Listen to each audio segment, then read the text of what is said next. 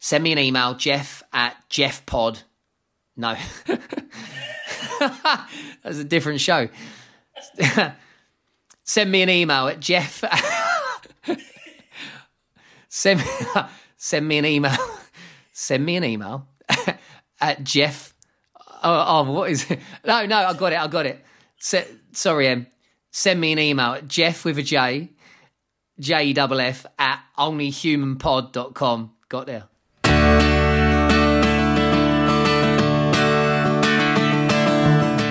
Hello and thank you for downloading Jeff Brazier Only Human, my brand new straight talking podcast.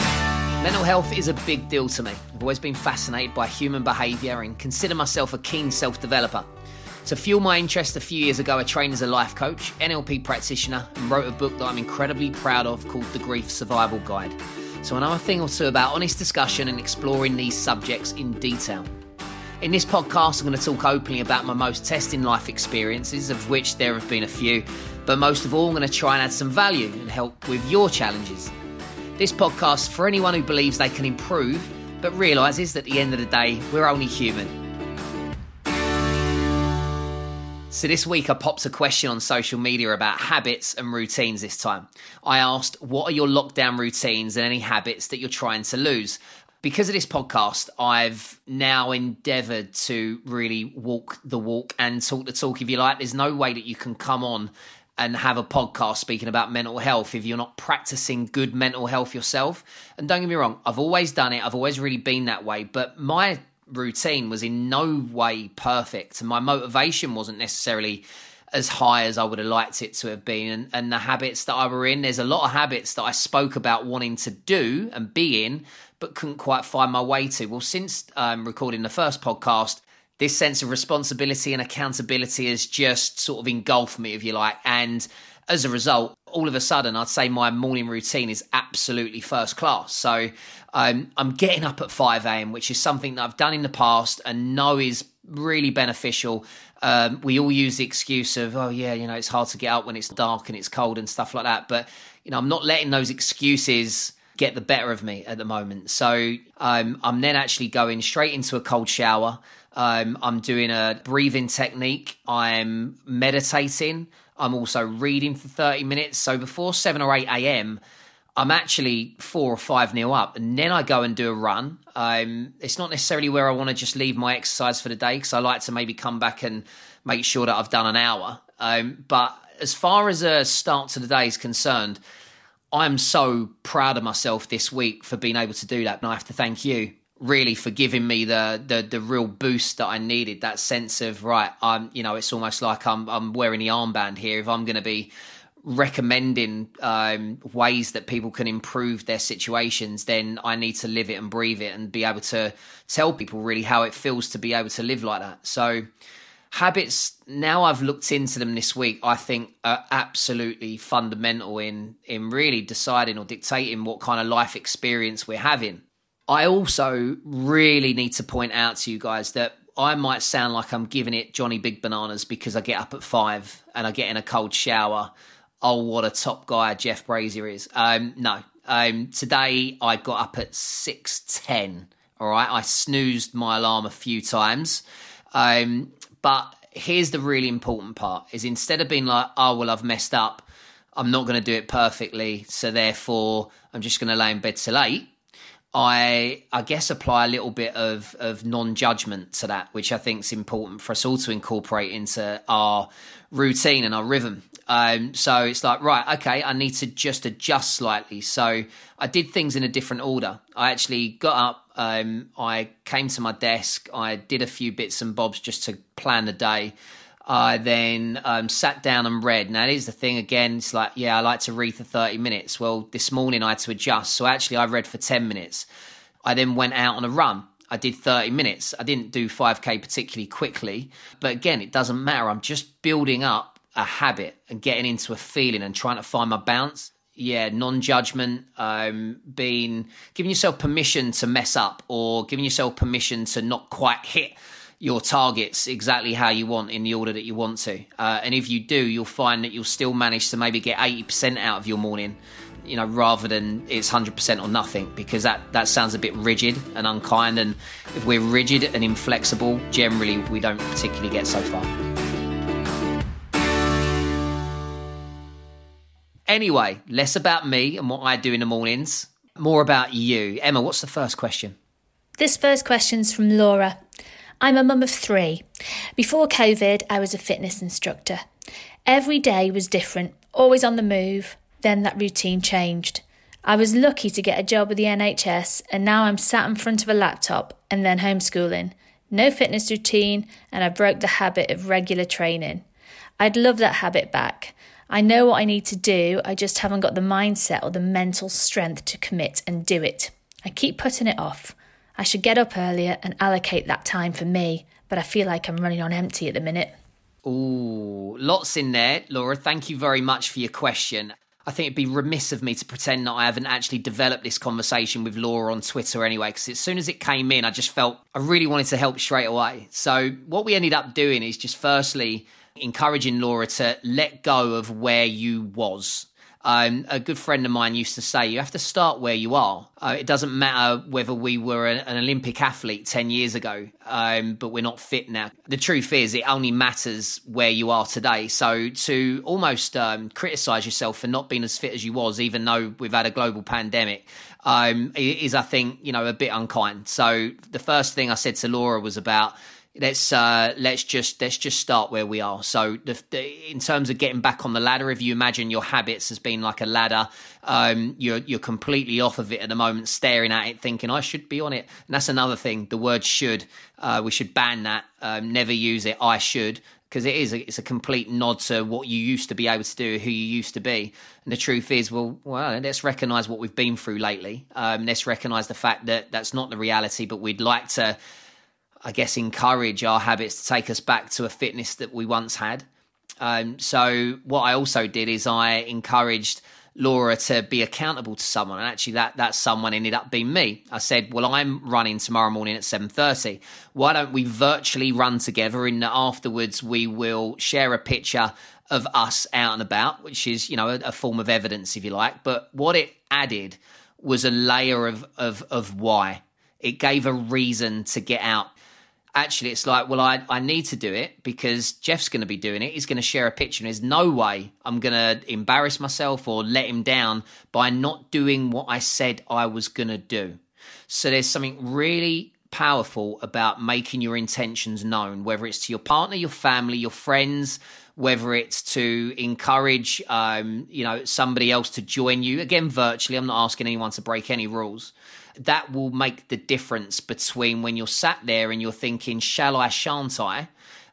It will push you towards I will, as opposed to nah.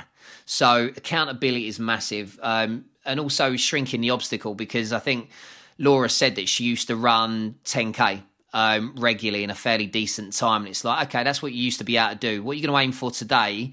Bearing in mind you haven't run for a while, you're not as fit. And actually all the first run, the purpose of it is, the first thing we do in pursuit of any of our goals and, wanting to acquire a habit is to start off small. So, all right, you used to be able to run 10. Why don't you run 5 today? Let's half it. And why don't you completely let go of any expectation as to what time? Just get round. Even if you have to walk for 3 of those kilometres, then that's absolutely fine, because guess what? It's more than you did yesterday. This next question's from Mark. I'm exercising once a day, but then just feel unmotivated at other times. I feel like I should be doing something all of the time, but then I feel like I just want to chill and be lazy. It's annoying. Yeah, I mean, let me just scan over that again, because it almost sounds like there's an absence of goals, but also there's a recognition that you've got a lot of time on your hands, and in some respects, time is either a gift or a curse, right? I think actually the fact of the matter is that time is the most priceless commodity that we own. So if you've got lots of time, maybe you're not working, maybe you're furloughed, then obviously let's recognise first and foremost that your day is yours to create. So you have a blank canvas. So if you want to relax because maybe you've worked tirelessly for 20 years, then actually, recognise that might be something that's good for you to do. and do it unapologetically, unashamedly, and own that rest and own that time of switching off and powering down. I know I did that for 2 weeks in the first lockdown. I remember it being a bit like, it was all a bit of a novelty, wasn't it? And it was like, okay, all right. So a lot of my work is not carrying on. I don't know, I just got on the sofa and just started watching Netflix, which I would never allow myself to do. And there was a novelty in it that I actually quite enjoyed. I think there comes a point where that then becomes a bit leisurely.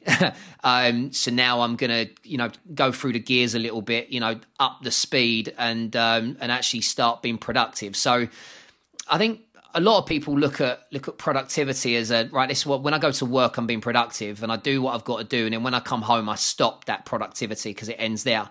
I'm purely a self-developer. I take it upon myself to always improve. It's not a drive that comes from a bad place. It comes from an appreciation of life. I think where it comes from, and I'm quite sure about this really, is that my mum was 15 when she had me.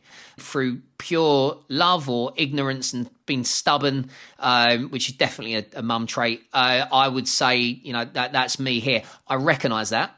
So as a result, I'm not wasting a minute. Of course I waste minutes. We all waste time. But I think that I'm somebody who really appreciates the time that I've got. However long that is, I try and make the most of every day. And that's why habits are perfect for me, because I want my day to be purposeful. I want it to be powerful. There's a lot of P's in there, which is hard when you're speaking into a microphone. So Mark, just be aware that if you want to be leisurely, that you can choose to do that. And that's not a waste of time, because relaxing is as important as, hitting it hard. There needs to be a balance of all things. Do you have a balance? Then if not, then that's obviously what we look at. My advice to you would be to give yourself 3 things that you're going to achieve tomorrow. And once you've done them, be like, right, great, next day I'm just going to do 4. Again, that's what I would say to Mark. And my views can only really be formed from my experiences in life. I know that everybody sees it completely differently. I'm really, really serious about telling you that this is a community that I'm growing. And I want you also to give your advice to Mark as well. What works for you? What has helped you to get back on the ladder? How have you used accountability to create small habits, but beneficial habits that can be sustained in order to grow and in order to turn things around so that you feel like you're back on track? Send me an email at Jeff with a J, Jeff at onlyhumanpod.com. This is a nice question from Clifford. Jeff, you start your day really positive. How do you end your day, and do you have a routine for that also? Clifford, love that. Great question. I honestly have focused probably more so on my morning routine. However, I've got lots of ideas as to how I'd like to end my day. So I think the worst habit for me, Cliff, is to actually stop working. So to give myself permission to stop working is something that I struggle with. But yeah, I would absolutely say that it is a big consideration to make sure that I stop work at 6 p.m. And then beyond that, I would make dinner with Kate. So we'll eat together. That's for us to come together and say how our day has been and what we've got up to. Help each other. That sense of togetherness and pride and teamwork as well, which is important for parents to have, or for a relationship, full stop. And then obviously the boys would come in and we'd all eat dinner together around the table. That is absolutely vital, that we check in and see how they are, what they've been doing, whether there's any adjustments we need to make like the next day.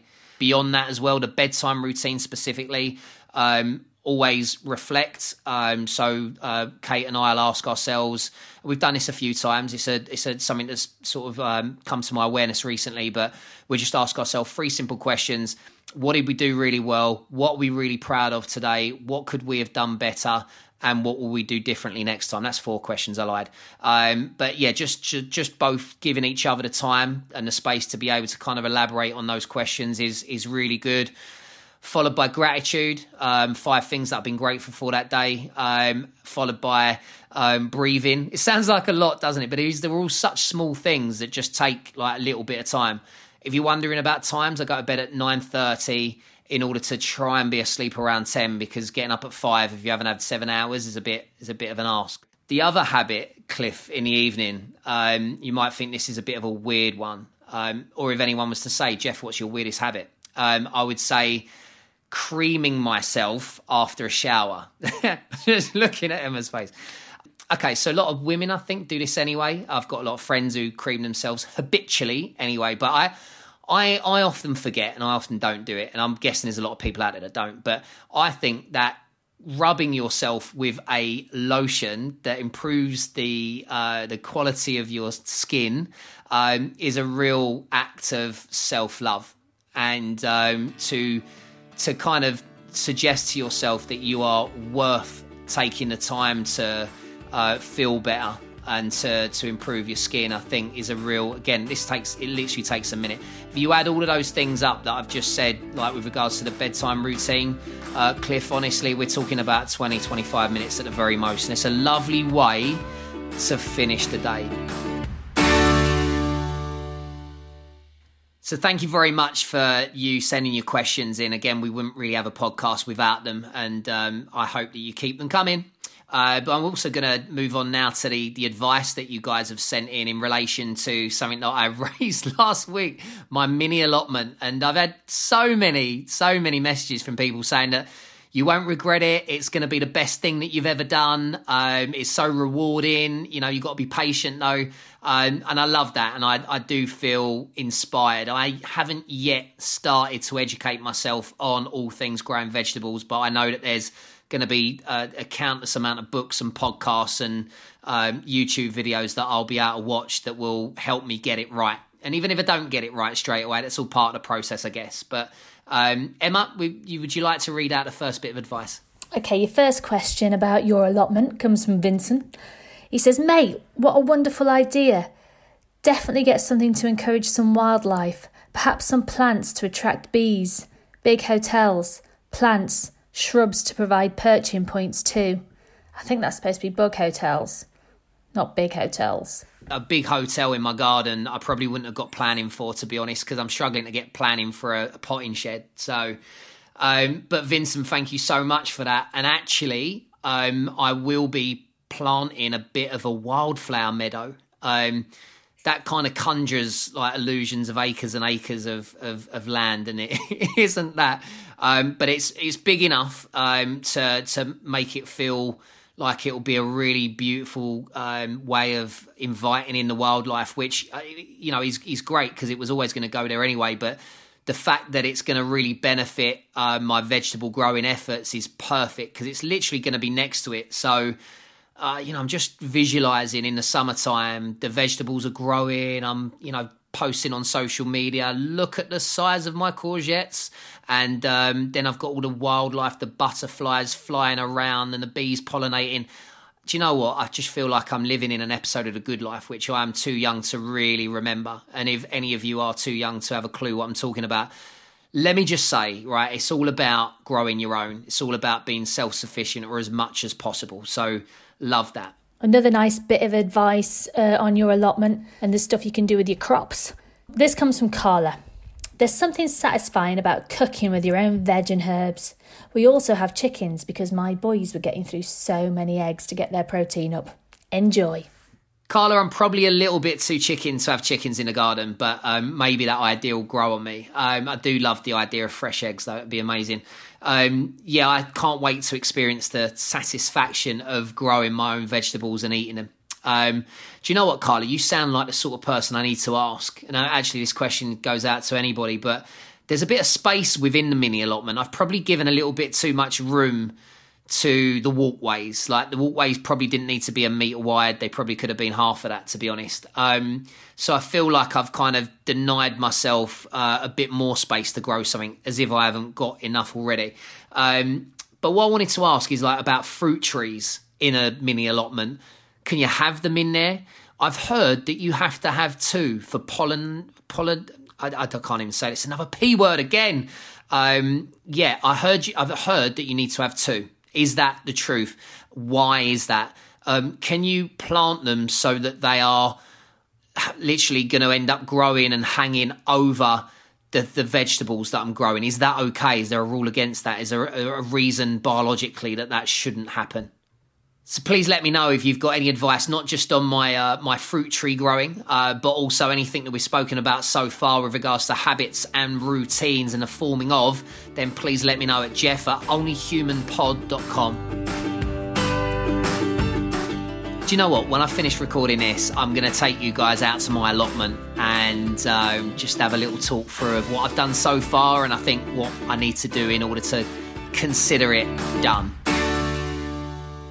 So I feel a bit like David Bellamy out my allotment, but at the minute it's just a mud bath. It's literally so muddy that the landscapers have had to stop, really. Puddles everywhere. So what I've got is a load of raised beds, and designed this myself. And I'm looking at it thinking, there's too much space in and around them. Anyway, I'm being quite technical. I'm sure you're not as interested. I'm listening to the birds sing. I'm imagining it being full of vegetables, and it just feeling like the most tranquil, and serene and peaceful place that I could be. That's worth the money, right? And yeah, it'd be such a worthwhile investment for myself and my family. Again, like Kate keeps saying, I don't expect me to have any part to play in any of this. I think she'll end up getting sucked in, to be honest.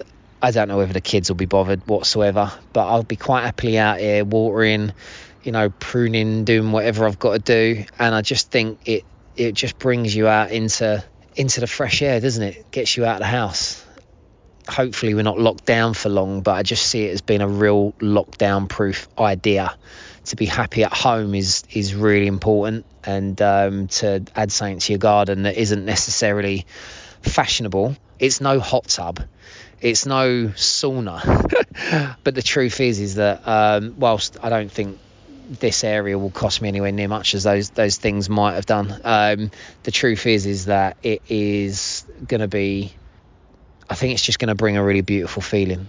Yeah. Anyway, so look, spoke a lot at length about my mini allotment, but I do love it, and I do hope that it does wonderful things for me and anyone that wants to come and use it with me. I know my mum and my auntie will be all over it, and I'm really excited that will be something that brings them over and something that we can do together. I think that is, it just gives us a real purpose. It gives us a thing to bond over. We can sit and have a cup of tea in the little potting shed and do exactly that, potter around and spend hours and hours just chatting and being happy in each other's company and doing something nice together. So I think actually the fact that it is going to bring my mum over here is probably one of the biggest motivations for me doing it. I think it's going to be really, really good for us. Yeah, I think it'd be really special.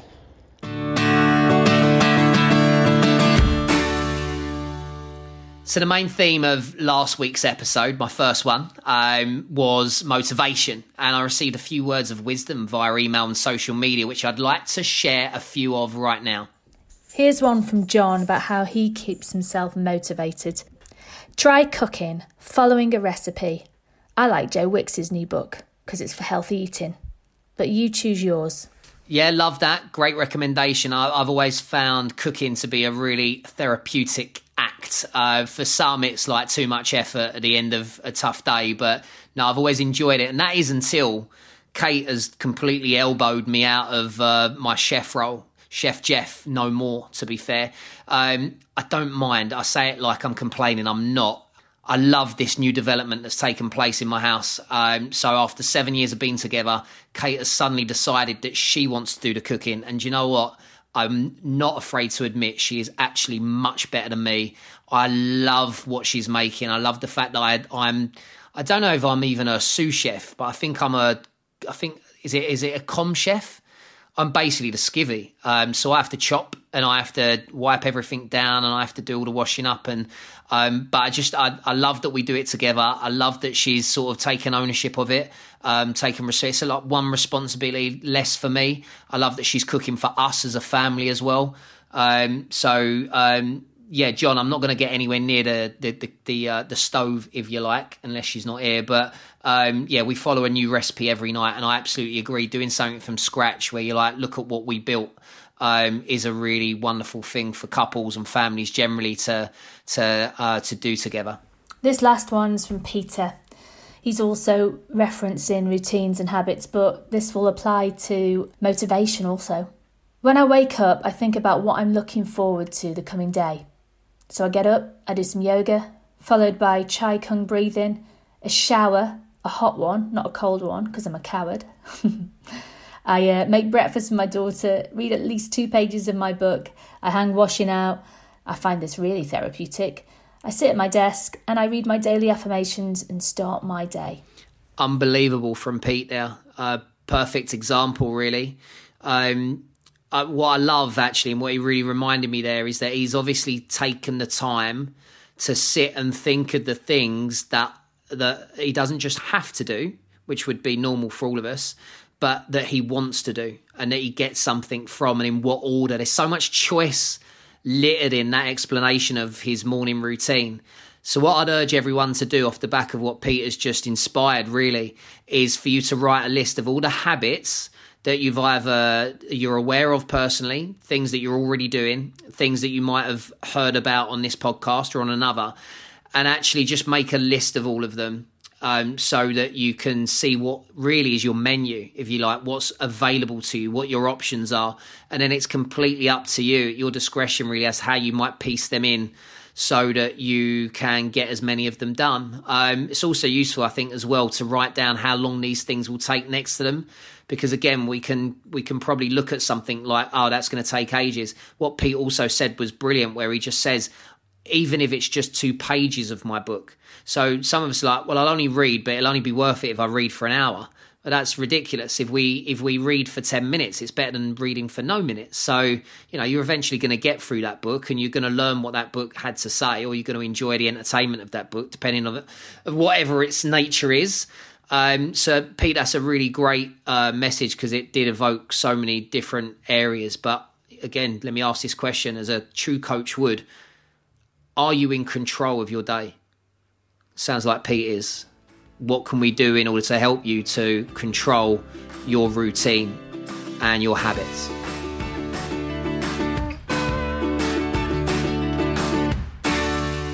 There's so many areas, aren't there, of focus when it comes to habits. There's your morning, there's your bedtime, there's your dinner time, there's around the kids, there's your weekends, there's your exercise, there's your diet generally. You have to break those areas down and work out what really is best for you. But for me, like when I really drilled into how habits actually work, it all centers around the action, whatever that is. Let's take exercising as an example. So that 30-minute run that I was talking about doing earlier.